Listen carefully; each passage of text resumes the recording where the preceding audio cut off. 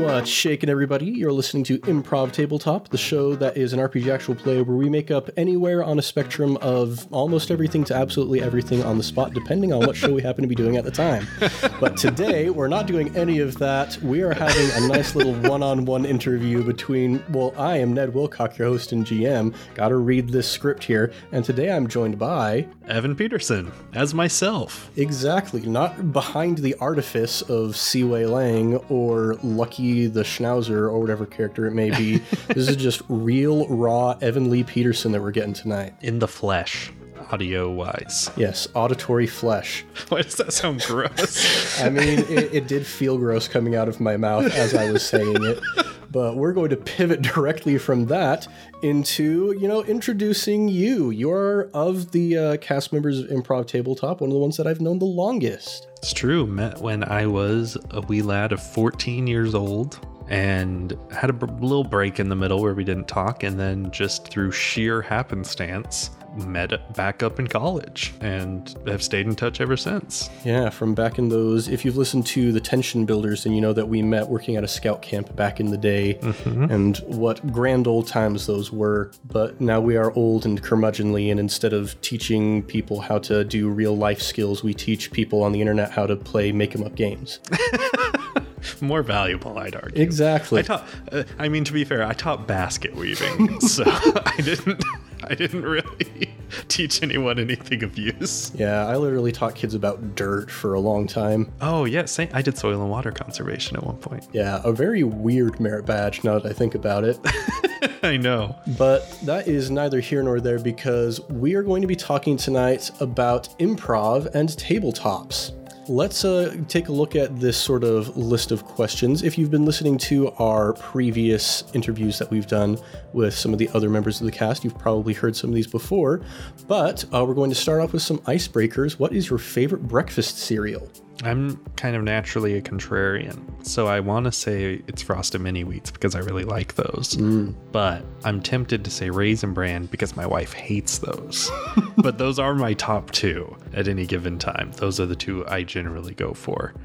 Frosted Mini Wheats, though, are probably a little nearer and dearer to my heart. Yeah, Raisin Bran Crunch, though, that's pretty far up there for me. It's really good. Frosted Mini Wheats are nice because I feel boring saying this, but I've kind of started moving out of the sugary cereal phase. And if I eat something too sugary, I'm like, this just feels like I'm eating candy or something. And Frosted Mini Wheats actually have enough something to fill me up a little bit, but they're still sweet and delicious. Yeah, it's got at least the illusion of making you feel like you're eating something healthy. Right? Yeah, exactly. Nice. Next one, who's your favorite Winnie the Pooh character? It's really hard. There's a lot of fan favorites, but I think I'd probably say Eeyore, because Eeyore was my mom's favorite Winnie the Pooh character, and she had sweaters and stuff with Eeyore on it. And I also think Eeyore's really funny because I don't know what A.A. Milne was smoking when he was like, what if one of the characters was a depressed pin the tail on the donkey? And also a lot of the characters, their names, not all, but a lot of them are like Kanga and Roo, and Tigger is pretty close to Tiger, and Piglet is a piglet. And maybe I don't know enough about etymology. I'm sure someone can educate me on why, but I think it's funny that Eeyore, as far as I'm currently aware, has nothing to do with donkey. So I don't know the relation between the name Eeyore and a donkey. Yeah, I actually didn't realize for a very long time, but I was living in upstate New York for a while, and I was meeting with this older woman who owned a donkey who she had named Eeyore, and one day she called out to him and was like, Eeyore, kind of in that New York accent. It was like, oh, that's why he's called Eeyore. It's the bray of the donkey. It's like an onomatopoeia. Yeah. Wow. You learn something new every day. Well, I like Eeyore. And I like Eeyore because he is depressed, which is kind of weird, but also it's not weird it's weird to have a character in a children's story that is always depressed. But I like that there's that representation, and that all his friends are always still just like, hey, you want to hang out? Hey, it's cool, we'll still come chill with you. Yeah, he's got a good crew. Yeah, strong crew for a strong mule. And then our last icebreaker, what is your dream job or vocation? So you sent me these last night to start thinking, and this has been the one that's like plagued my mind because there's so many things I've thought of at different points, and there's so many different ways you could approach this. I think a lot of people these days kind of naturally fall towards like, oh, I'd love to, make YouTube videos, make podcasts. Like there's tons of creative types that would want to do that, and we're trying to do that. And I see the appeal of like being your own boss. If you ever miss a deadline, the person you have to forgive is yourself, and you don't have the fear of like a boss coming down on you. So all that sounds really nice. But if I'm focusing more on traditional jobs, all of my high school science teachers were coaches, which I'm not sure for our foreign listeners if that's a weird thing. I don't know if they do that in other countries. But in America, they make the coaches also like teach a class. Mm-hmm. At least at my school they did. And they're generally more interested in being coaches. So there's kind of a stereotype that they're not usually the best teachers. So my science base was shot from the get-go. And so I never was interested in any major that included a lot of science courses because I was not good at science. And that's really sad because I've always wanted to work with animals. I love animals. I think animals are amazing. I've always had some form of pet throughout my life. I've had dogs, rats, fish, hamsters, and I'm always watching videos every time. Lizards, mammals, I think they're all so cool and interesting and cute in their own weird ways. But I never pursued an actual career working with them because there was just always so many biology classes. And so I really just never really went forward with those. But every time I go to a zoo, I'm so jealous of seeing the zoo workers who get to go in and get up close and personal with all these cool animals and feed them and work with them. Mm-hmm. And I think that's really awesome. So if I could go back, I might put in the work to learn some more science and try and get a job working with animals. Yeah. In the meantime, though, you can always pretend to be somebody who works with animals. Exactly. That's, everyone listening is like, see Waylay. Mm-hmm. I'm also really, really interested in aquatic animals, and one of my bucket list items is to go in a submarine below where the sun shines. It's my only bucket list item really, is I really want to do that. So maybe some sort of marine biologist would have been cool to actually get to be one of the people that studies ocean life. Man, it's interesting that you find yourself getting more interested in the deep sea, whereas I get older, I find myself getting more terrified by the deep sea. Very recently, I kind of went through some rounds with Thomas over okay, I'm really interested in Subnautica, but I'm also kind of terrified of the idea of playing Subnautica. It's an experience, and it almost makes me sad now that I've played it, because it really is I don't think any copycat or anything could recreate the feeling of playing Subnautica, because when you first start, I remember watching Thomas play on Twitch. And when you first start, he'd go down over 100 meters, and I'd be he's going so deep, he's going to run out of oxygen before he can get back to the surface. And then you slowly unlock expansions to your oxygen tank, or little vehicles you can drive around to move quicker, and you go a little deeper and a little deeper and a little deeper, and it gets darker and darker. But eventually you kind of acclimate to a certain point and you get more used to it. And so I don't think I'll ever get that feeling when you first start of I broke 200 meters. I am so deep. I'm terrified. Your chest gets tight. You're oh my gosh, I need to get back to the surface.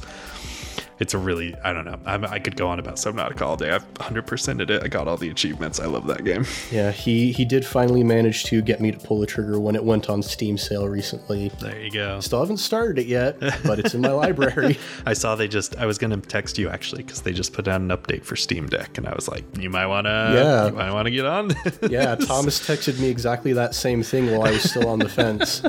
I'm excited to hear what you think. Yeah, one of these days I'll build up the courage to play that game. Great game. But now we get into our podcast-related questions. So first off, what is some of your history with improv and acting? Yeah, so acting, I guess if I wanted to be really formal acting, my first official play was in high school. They had little elementary school plays and stuff, and as a kid, my brothers would put on their own little shows for the family and stuff, and I did that with my brothers sometimes. But formal experience, the drama teacher at my high school was insane, so I didn't do any acting because he was literally a sociopath. The guy was crazy. Exciting. Maybe I shouldn't be that harsh, because my name is public and people can be creepy and track down who it is. But there were all these weird rumors about him, and he just kind of intimidated me. I'll say that. So I wasn't that interested in doing drama, but I found out that there was an annual musical, and it was run by my choir teacher, who I loved. He was the best. And the drama teacher from the middle school was actually the one who was in charge of that. And she was super chill, super cool. And everyone was like, no, the musical is the most fun part of the year. You got to audition. So I did that each year. And then while I was in high school, I went to a fine arts camp in Alaska 2 summers, which my choir teacher, again, who I loved, he is from Alaska, and he's from the town where this camp was. And so he like worked there, and he loved it. He told me about it. And so I went, and they had an improv class, which I did not get to take because it was the most in-demand class. But they had, since it's a fine arts camp, part of it is performing. There were like nightly performances from the teachers and the instructors, and then during the final week from different classes, all this stuff. So I got to see some improv performances. And one of the performances I saw, they were doing it just at night, just in a chapel on like the campus. They were just like, anyone who wants to come, we're just going to do some improv. You can play with us maybe. And they did a long form scene, and it was 3 guys. They started out as like a couple on their honeymoon, and then one of them tagged them out and kind of established that they were flashing forward. And it was like the wife and her best friend were like getting manicures and like kind of talking. He was like, oh my gosh, so what did he do next? And they established this like flashback, flash forward pattern. So the scene was this girl and her best friend like at the spa, and she was telling the story of like their honeymoon when they first got married. And then they like kept, every time they would go back in time a little bit, they would jump forward in the relationship, and they told the story from like honeymoon to divorce of this couple, flashing back and forth in time. It was like so complex, completely improvised with 3 dudes. And so at first it was like, haha, they're playing girls, which like now is not a big deal, but like I was in high school and like, so I was like, tee. But then like by the end I like cried. I was like so emotionally invested. And up to that point, all I had seen was Whose Line Is It Anyway? And so I just read like improv is funny, crack jokes. And I'd only seen short form improv. And I was like, oh my gosh, these guys just did like a 45-minute scene that was so emotional that like brought me to tears, that told like a story of love that like fell apart, like playing a gender that isn't even their own. I was like, that was incredible. And I immediately was like, I want to do this. I need to do this. And so then when they would do kind of the nighttime stuff that anyone could get in, I got up a couple times and tried it, but I could never get in one of the actual official classes because they filled up too quick. So then flash forward to going to college. I see you and I are hanging out in the hall one day, and I see a poster that our college improv group is doing a show with Laura Hall, the pianist for Whose Line Is It Anyway? Yeah. And I'll be honest, at that point, I might have like, I hadn't thought about improv in a while because that was clear back in high school. And if it had just said like improv crew, I would have been like, oh, that might be fun. Maybe I should go, but I'm not sure I would have made it. But this was like, oh my gosh, it's the pianist from Whose Line Is It Anyway? We got to go. And you were like, yeah, let's go. So you and I went together. And I freaking fell in love because I think despite going to a smaller college, we had a pretty solid improv crew there. Yeah. They had a really good show. Unbeknownst to me at the time, our instructor he actually performed in that show because he was, I guess, I don't know. I never actually asked. I guess he was probably just excited to perform with Laura Hall. He's very talented and blew my mind a few times in the show with some of his musical bits. And I was like, wow, that's really cool. But I was like, I'll probably never be able to do that. And then thanks to you auditioned and got in, and that sort of like personalized it, because as long as it's people I don't know doing something, then you can easily just be like, well, they're probably just like the most insane like prodigies, like just perfect at everything they do. I could never. And so when it's someone you know, you immediately are like, it makes it more of a realistic thing. You know what I'm saying? Yeah. And so I was like, wow, okay, like maybe I should audition. I mean, like Ned's really, really good. I know like I haven't done as much acting as him, but maybe I could try. And so I started auditioning. And yeah, I would go to every show, see the people and see the shows, and then audition each semester. And then maybe we can talk a little more about this in a bit, talking about like tips for people getting into improv. But I wasn't getting in. I got really disappointed, kind of stopped going to the shows because I was grumpy and being all pouty. And then I went to an audition and was like, well, I'm not going to get in, but it's kind of a fun way to spend an afternoon the first week of the semester. So I'll just go and just like have fun for a couple hours. And that was the time I got in. Yeah. And the rest is history. I got into the crew. You and I got to get together for a little while, made a ton of great new friends who are all on this podcast. And a couple semesters in, you were like, hey, there's a Pathfinder crew. So we started playing Pathfinder, and yeah, just I fell in love with it. And it really is like, I don't know. I was always in choirs and in shows, but even when I was in something, I could always sort of tell like certain things that were like not quite up to snuff. You know, I was always kind of hypercritical of my own work and things I was involved in. And that to this day is one of the most like proud of something I've been a part of. Like there were rough shows, but there were some shows where I came out and I was like, I am part of a group that is putting on something I can be so proud of. Like the work we're doing out here I'm really proud of what we're doing here. It's really funny. It's really like, we're just really solid. Yeah. So it was those were my favorite semesters of college, was getting to be part of Comic Frenzy. Yeah, it's interesting thinking back to that story of finally managing to get in, because it seems like kind of a recurring theme in your improv ethos, something that you've mentioned a few times on the show, is the idea that the times in improv when you're trying the hardest are the times when you fail the hardest. Oh, yeah. And the times when you just let it be natural and have fun and enjoy the process are the times when you create the best art. Absolutely. All the hardest laughs I got in Comic Frenzy were from lines that I didn't take any time to think about. They just felt like what my character I was playing, it just made sense, right? It felt conversational. Someone would say something and I would just say something back in character. And then the audience would just bust up. And I was like, oh, wait, really? I said something funny? And then there were times when I was like, oh, I got a line. You know, I'm really cooking with this one. And you drop it. And like you hear a chuckle or two and you're like, oh, that didn't get a laugh at all.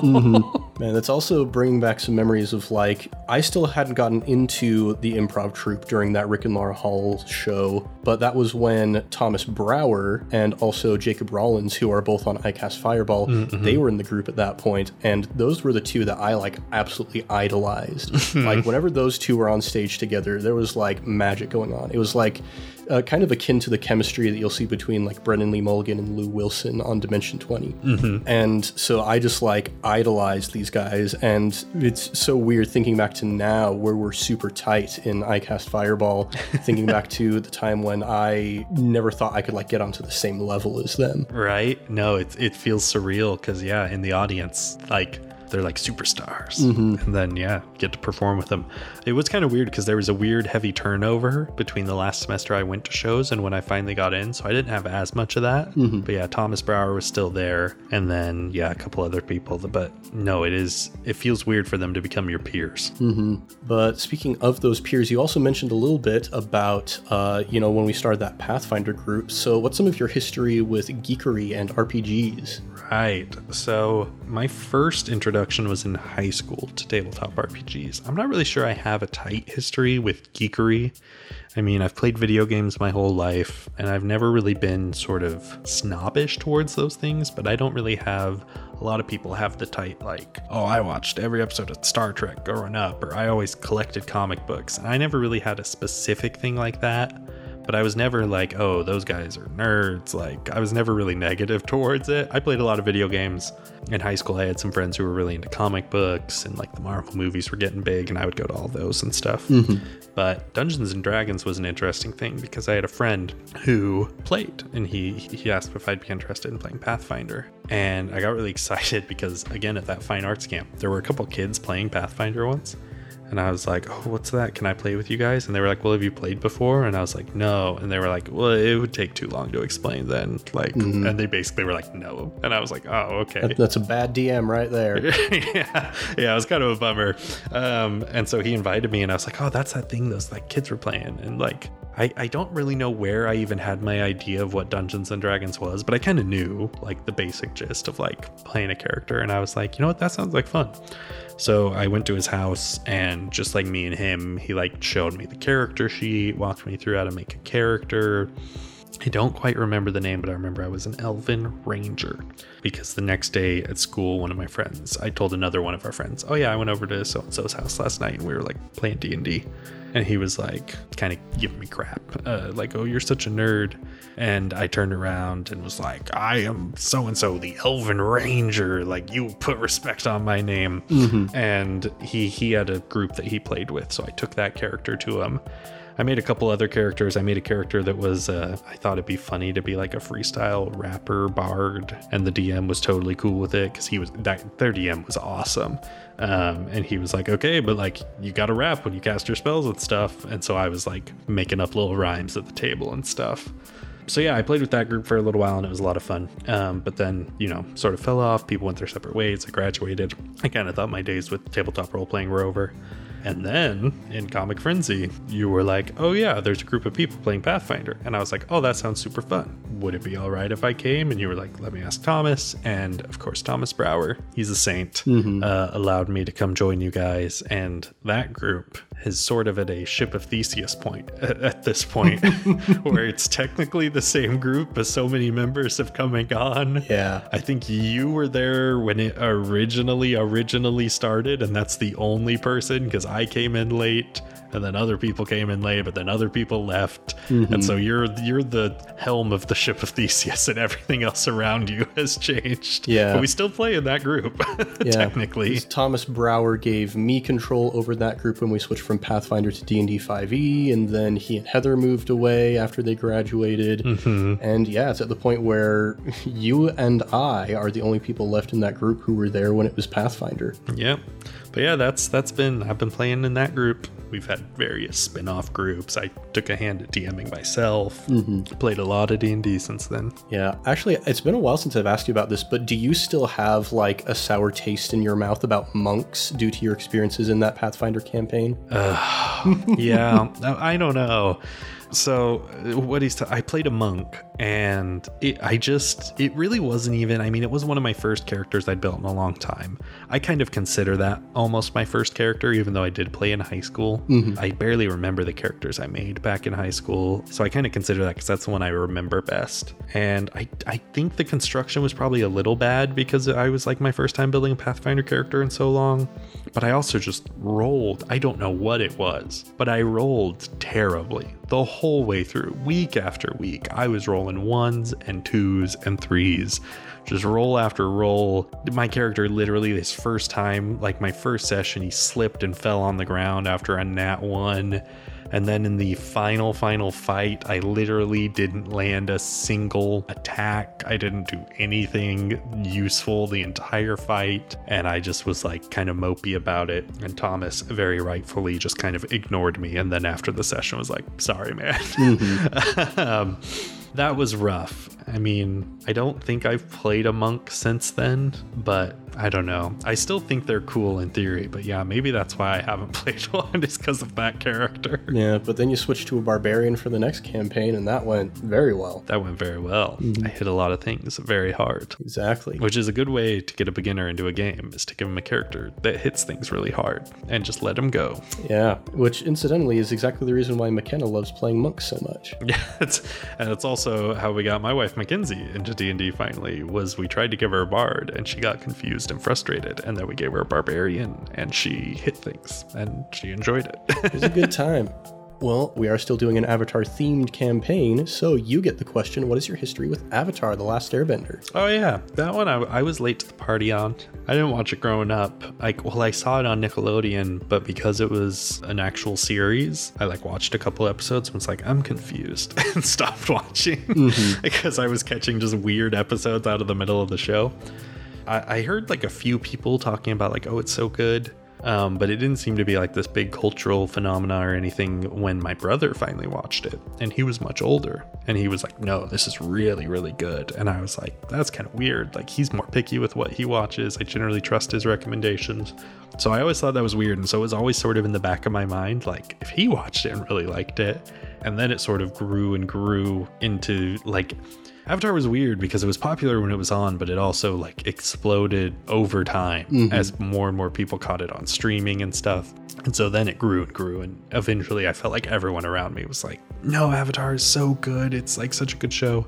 So I want to say I was like probably between high school and college when I finally sat down and watched The Last Airbender. So yeah, I was very late to the party, but I mean, obviously loved it like everyone. And I waited a while to watch Korra as well, but my wife and I watched that, and I defend Korra avidly to this day because I think people, I don't know, I just got the wrong expectations, because the first thing anyone ever says about The Legend of Korra is like, oh, it's so good, but it's not as good as The Last Airbender. And it gave me this idea that like it wasn't good, and then I watched it and I was like, wait, but it is good. Like, I'll agree that it's not as good, but when the very first thing you say about a show is no, but it's not as good as this, like, okay, fine. But it is a great show. I still really love Legend of Korra. And so I defend it because I feel like people, the way they talk about it, like I think they like it, but they're just so quick to weirdly like shove it under the Last Airbender umbrella. And I think Legend of Korra is very good and possibly my favorite like era that we've seen so far. I really love the mix of like more modern technology with bending and all the benders like living together so they're not so isolated. I think it's cool. Yeah, incidentally, just yesterday, as of the time of recording, we got the next announcement from Magpie Games that sometime this spring they're going to start pre-orders for the Republic City supplement for Avatar Legends.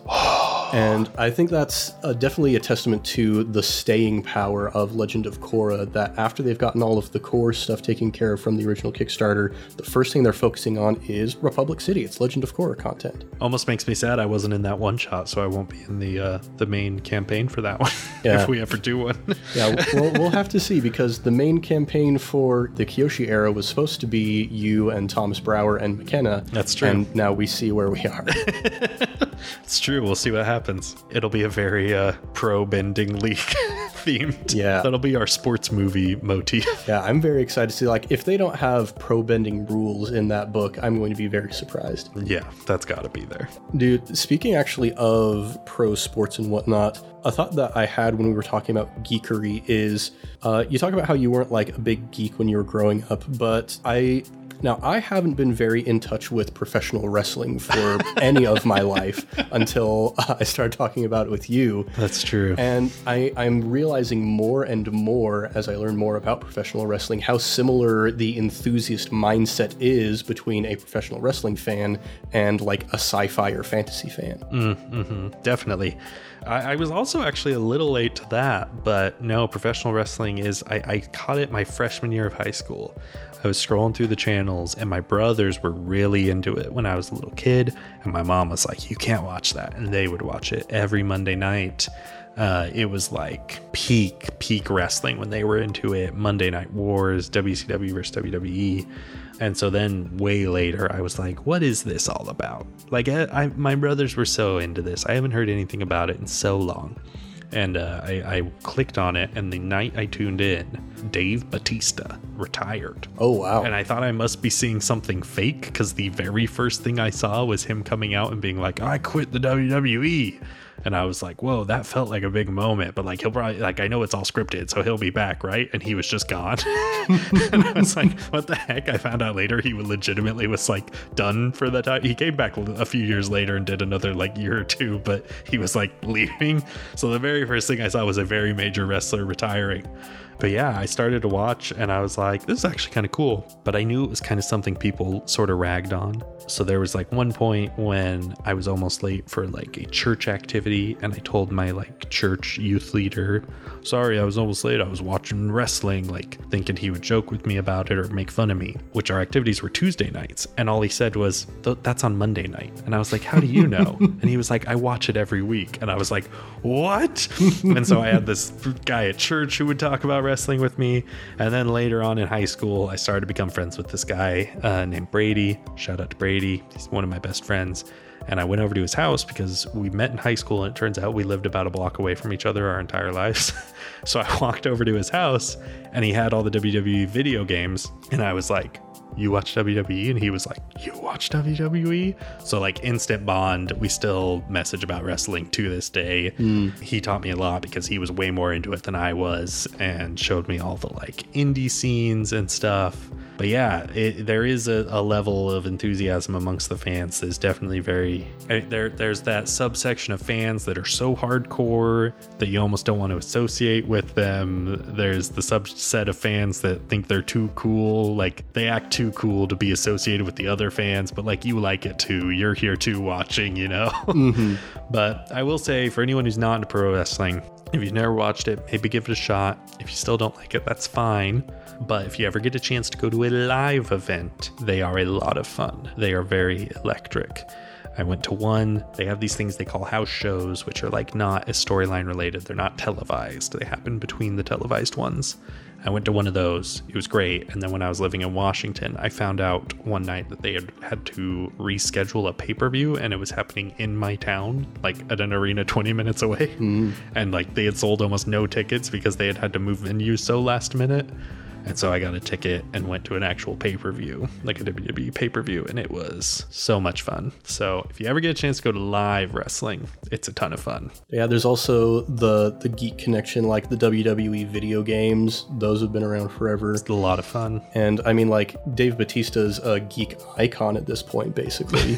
Yeah, being in Marvel and Dune and being just a weirdly great actor. I'm going to say, if not, like, I know he's not The Rock's obviously the most profitable wrestler turned actor, but I think Bautista's the most talented wrestler turned actor. He is scary good at acting. He's so into it. He takes it so seriously. Yeah, I mean, you don't get into Dune without being a good actor. That's true. Well, at least Denis Villeneuve's Dune.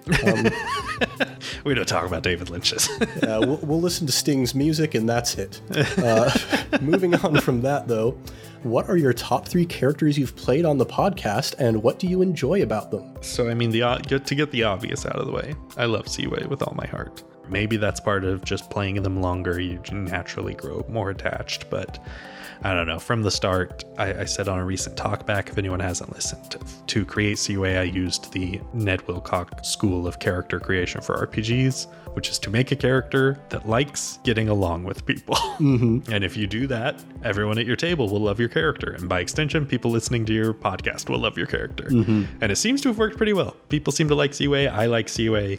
I also just liked the idea where this whole game, if you read the rule book, it's very like, you're a scoundrel, you're a criminal. I was like, what if I just make the cuddliest teddy bear character? And now we're seeing that even then you can't avoid getting some mud on it. Yeah. But I still love that juxtaposition, and I think he's a lot of fun. And then I like even the juxtaposition in himself of when he puts on the mask and sort of becomes dangerous. I don't know. I just think he's a lot of fun to kind of play around with. He's very layered.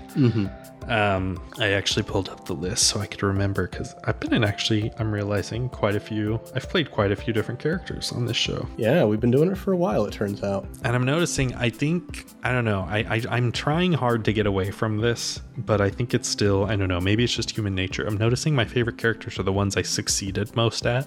Going back to that monk I made in Pathfinder that rolled terribly, so I hate him now. Yeah. My other 2 favorite characters I'm realizing are the ones I managed to like roll really well with. So I don't know if that has something to do with it, but I really like Dagger from Transformer Rejects. I actually thought that was a lot of fun, getting to yammer on about the good old days. And then, I can't help it. I rolled well, and I got to use an explosion to ride a piece of scrap metal into the air, which was a really cool moment that stands out in my memory of things I've done on the podcast. And then Calcifer from Halloween PD. I don't know. He just was like, it was cool because I did manage to succeed, but it wasn't just because I succeeded on my roles in the final episode that makes me love him. It was because being able to succeed on those roles sort of helped flesh out this arc of someone who's not very social, doesn't have a lot of friends, kind of learning to stand up for himself and stand up for his friends, and getting to stand up at the end. And then sort of our little tableau at the end of him and his friends going off to have a LAN party together. I don't know.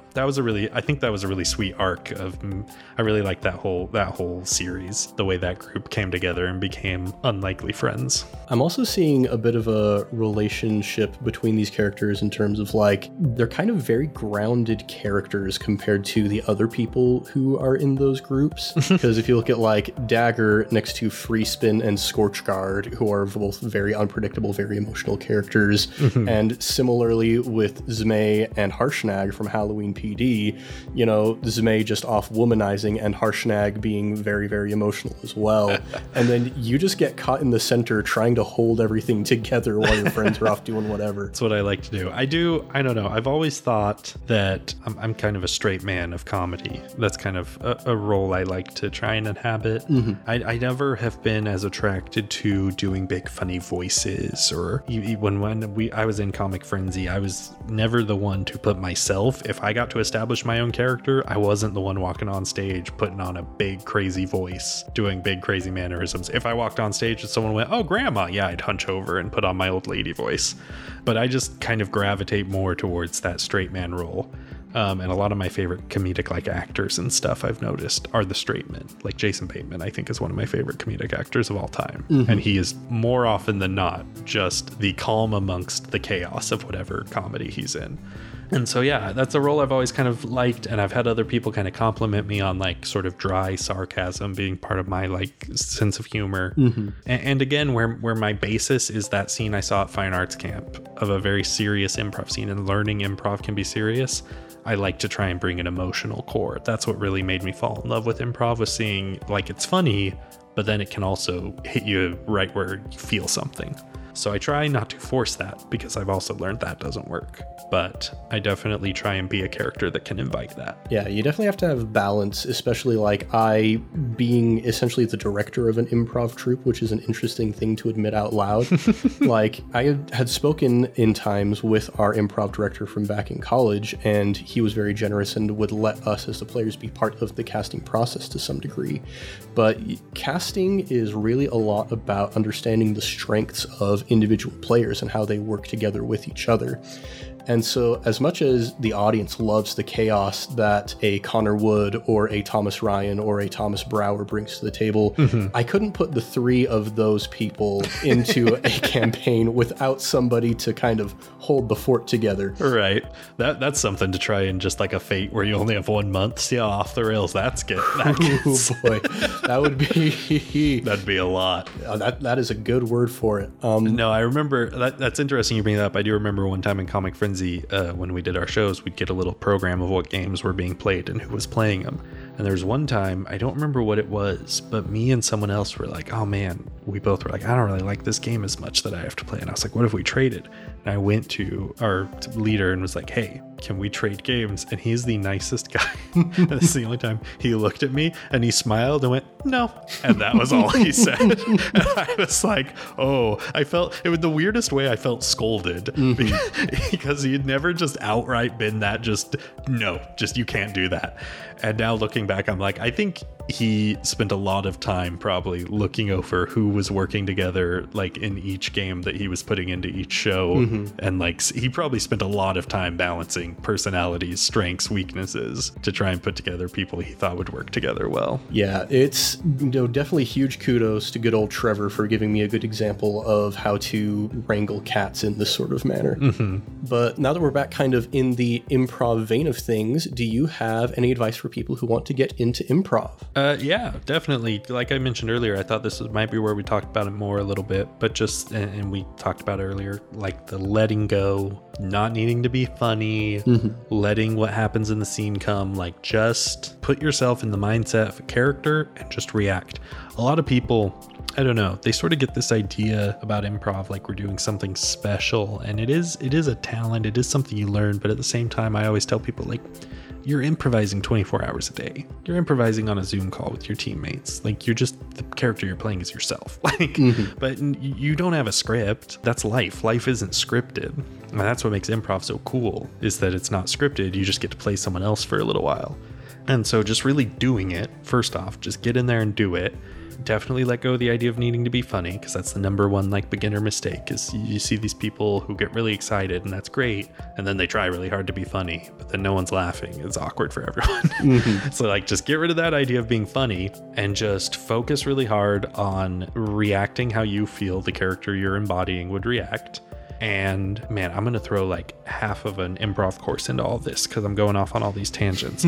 But like, relax. Don't worry about being good. Don't worry about being funny, and focus on helping the other people on stage. That's how I'll try and condense all this, because it's so much easier to constantly give gifts to other people. It sounds more natural when you walk on stage and go, ever since I got this eye patch from the injury I got down, everyone's like, ugh, improv. Like they always just say all these things out loud.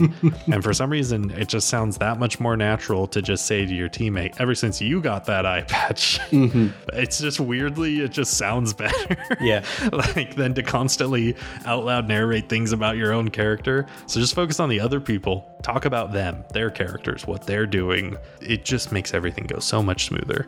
And you'll find that if you just do it, get more comfortable with it, then like I said earlier, you'll have moments where you're just almost having a conversation. You don't even really realize you're kind of playing a character. Someone just says something to you and you just respond in a way that just feels natural. It's the first thing that comes to your brain. It's just like how you would respond in real life. It might get laughs, it might not, but you're telling a story together and it'll happen. Yeah, I think one of the things that was really special about the group of people that we had back in the day was we had a lot of people who really understood the importance of getting your ego out of the way. And what you said about focusing on other people, like the ego is a very difficult thing to get over in performance because you want people to like what you're doing. You want the approval of the audience and whatnot. And so you're up there thinking about how can I make myself look good? And it's really hard for the ego to get into that position. But when you don't worry about making yourself look good, when you worry about making other people look good, your ego's not part of the equation anymore. So you've just taken out like one of the most difficult inhibitors to good improv, right? Just by not focusing on yourself and focusing on other people. Exactly. So yeah, I kind of said a lot, but just relax. You improvise every day. Don't try too hard to be funny or poignant or anything. And then just give everything back to the other people on stage with you, and you'll reap the rewards. Yeah. And it really also does come with time. Like you mentioned earlier, you saw this 45-minute scene that these people did. And I remember back when we were in class, if we could manage to get up to like a 10 or a 15-minute scene, we would be like, man, we really, clapping each other on the back. Holy cow, we just did an amazing feat there. And now, just the more you get to know the people you're working with, the more experience you have with improv. We record over an hour long for some of these sessions, and we get to the end, it's kind of like, man, we probably could go longer. No, for sure. I remember they always feel like they just go so off the rails at a certain point. We tried one time to just see how long we could go just without like outside of class time. I remember you came, I think, and did that with us. We just grabbed a little side room and we're like, let's just do a long form. Let's see how long we can go for.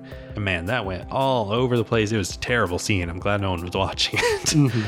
But it's hard. And yeah, but just like put in the hours. I mean, it's kind of a classic quote amongst a lot of creative people, but when you first start in something, it's because you enjoy it and you have good taste about it. The Ira Glass, there's a whole quote from Ira Glass. I won't do all of it because it's kind of long, but if you're a creative person and haven't heard the Ira Glass quote, just Google Ira Glass, good taste, and you'll find it. But he has a whole thing talking about how you have good taste, and so you start doing something, and because you have good taste, you know that what you're making isn't very good. And he encourages you to just push through, just make a bunch of crap, just do it all, and you'll start to get better. But you really have to push through, and as a creative person, since you have good taste, you're going to be more aware that what you're making is not quite what you want to be making. And it'll probably be the same way your first few improv scenes. Like I said, I auditioned, I think, 3 times, not getting in. I think it was my 4th, either 3rd or 4th when I finally did get in.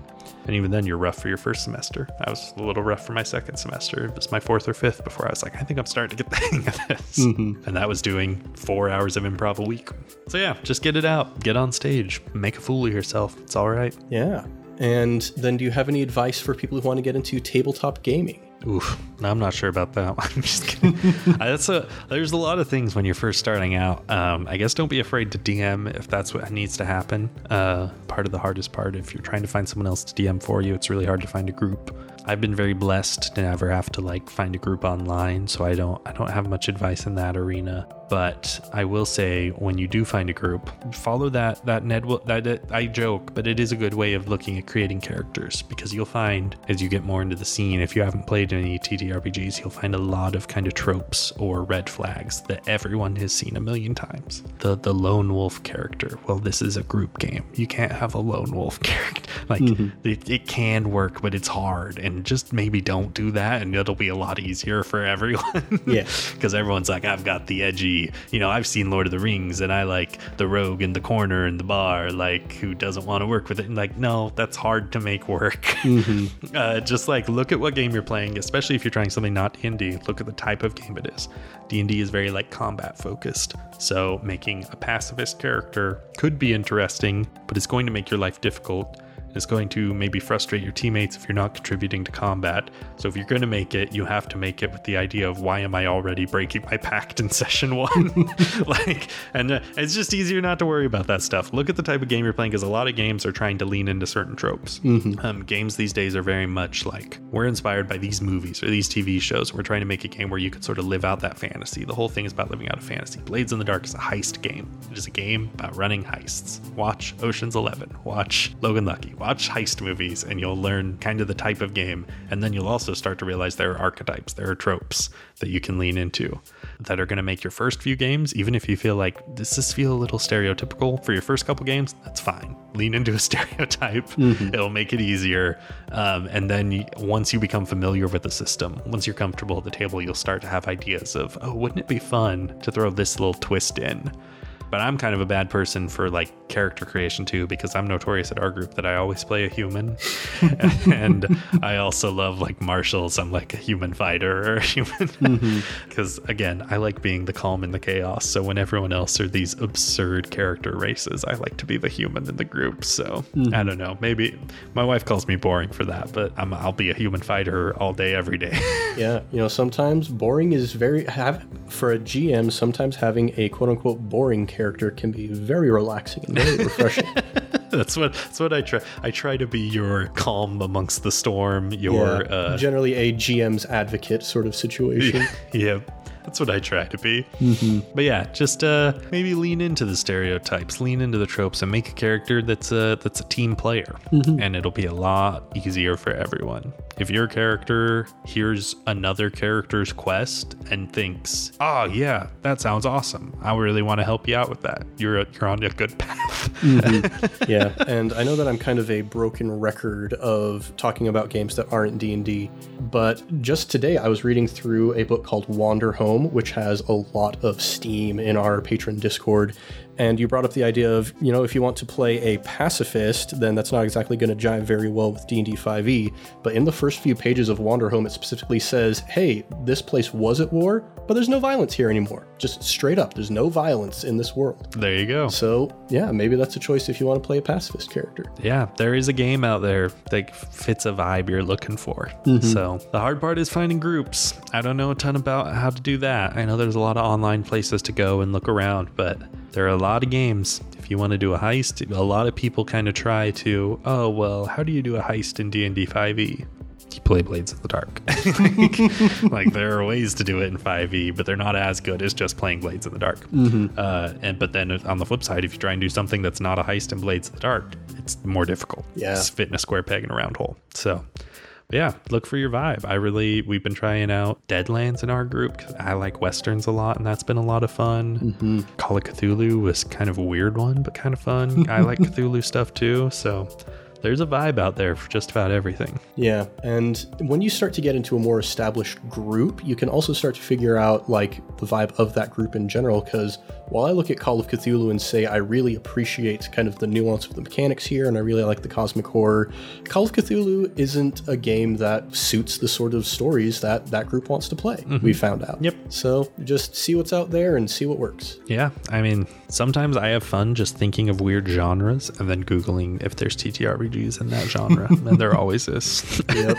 Well, any other thoughts that you want to share with all of our friends out in podcast world before we wrap this up? Be excellent to each other. I don't remember. Is that a Bill and Ted thing? Bill and Ted, yeah. No, just, I don't know. Be kind, be good, have fun. Trying out improv and tabletops. And I mean, no matter what you try, even if it's not those things, it never hurts to be kind. That always gets you a step ahead, I've found. That it does. Well, with that wonderful wisdom, we're going to conclude this here interview. Evan, it's been a delight getting to share a bit more about you with all of our friends out there. Yeah, it's been a lot of fun. Yeah, now all of you get to be better friends with Evan as well. Yeah. Look at that. If you want to talk in the Patreon Discord, I'll be your friend. More than happy. Well, thanks everybody for joining us for this interview. We'll be back next time with some more story adventures in Blades in the Dauphin, which we're having a good time with. Okay, I guess we'll go through the plugs because that's the thing that we do. We've got our sister podcast, iCast Fireball, a D&D 5e actual play going through the campaign Tyranny of Dragons. 1. We've got our Fate campaigns. 2. We've got MTAB Avatar 10,000 Things. 3. We've got MTAB Avatar Blades to Dauphin. 4. We've got our affiliation with Fanroll Dice. Use coupon code VRIMVRIMFIFA for 10% off your order. 5. And the other thing I'm going to shout out right now is Wander Home. It's a delightfully fun game about pleasant critters doing pleasant critter things, and you might enjoy it if you're looking for some nice cozy cottagecore sort of vibes. 6. Oh yeah, we usually do 7. The last thing I'm going to plug is the Annis Hag. It's a monster in D&D that I happen to have up on my monitor at the moment. It's creepy. It's creepy. If you're a DM and you want to throw something at your players that they're really going to not enjoy, throw an Annis Hag at them. 7. Oh man. Well, everybody, thanks for joining us for this lovely little interview. I'm Ned Wilcock, your host and person who interviews people. Interviewer. Yeah, that's the word that I was looking for. And I've been joined by... Evan Peterson, interviewee. Much love and stuff, everybody. We'll catch you next time on Improv Tabletop.